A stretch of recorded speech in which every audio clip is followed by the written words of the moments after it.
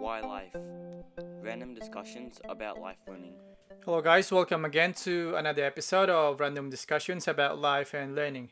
Today, we are going to talk about um, restrictions that government impose um, in comparison to the freedoms that are being curtailed.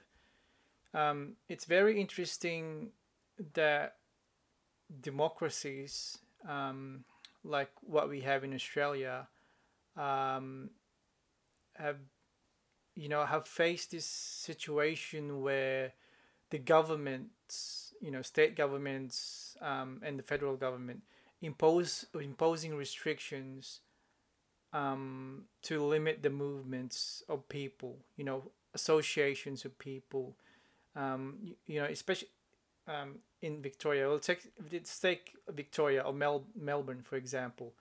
Restrictions where you can only go exercise up to 5 kilometers, 10 kilometers, 15 kilometers.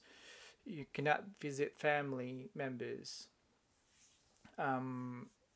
You're only allowed to go out of the house for specific reasons. And one of them is essential work and education and get medical help and all that. Um, so your freedoms, your normal basic freedoms that you would have otherwise enjoyed in a normal situation are being curtailed in the name of health public policy, um, in the name of public health. And and basically you, how do I say this, um, there's no really a clear cut formula into how much freedoms we're able to give, let a government put restrictions on, because public health, is not something that you can just draw a line on. Yeah, other things or other factors need to be taken into account. Um, and But because you're facing, this is an unprecedented event, and there's a lot of factors involved.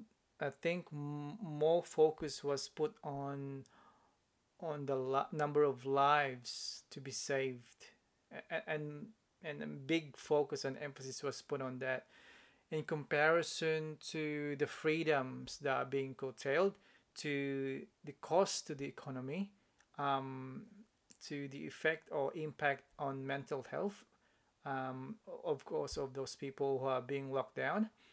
But there's not much exposure, that those things are not being discussed. What's discussed, especially in the media, are basically numbers. How many cases, how many vaccinations we had today, what's the target, how far off are we on the target. um, we're basically focused on numbers, stats, numbers every day, and we fail to discuss the quality of the things that we actually giving up because of these restrictions, and freedoms basically are one of those. um, and I was listening to this discussion between Jordan Peterson and John Anderson, former deputy prime minister, former deputy minister. Um, and it's interesting to note about also the decision to uh, curtail the freedoms of those unvaccinated people. Um, I'm fully vaccinated, but I can sympathize. I can understand why there are people who refuse to get vaccinated. They have their own reasons. Some people have their own reasons, and we need to give that allowance, benefit of the doubt. Or there could be reasons that we don't know. Could be health reasons, and just because they made that decision, we should not really be stigmatizing them. They are part of our society, and I think we need to really focus on relaying that message to the public, to the people, to the constituents, what the effect of the unvaccinated people to the rest of the community. Like, what are the numbers here? What's the difference between having one unvaccinated passenger, for example, on a plane compared to 150 other vaccinated people? I mean, what's the impact of that in comparison to the freedoms that you being curtailed as a whole to the rest of those unvaccinated people? So I think there needs to be a clear-cut message as to what's being achieved.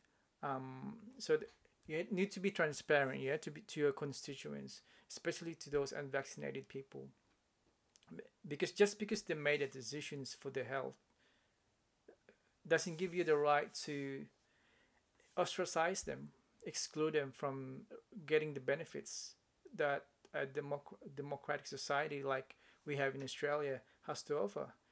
And I think the government hasn't done a very good job in terms of really explaining to the public the main difference, or what is at stake here, and in terms of value, weighing the costs and benefits here. And I hope that the governments, state governments and the Commonwealth government would have the opportunity to relay that message in a clear cut, and not sounding to be imposing anything to anyone, really.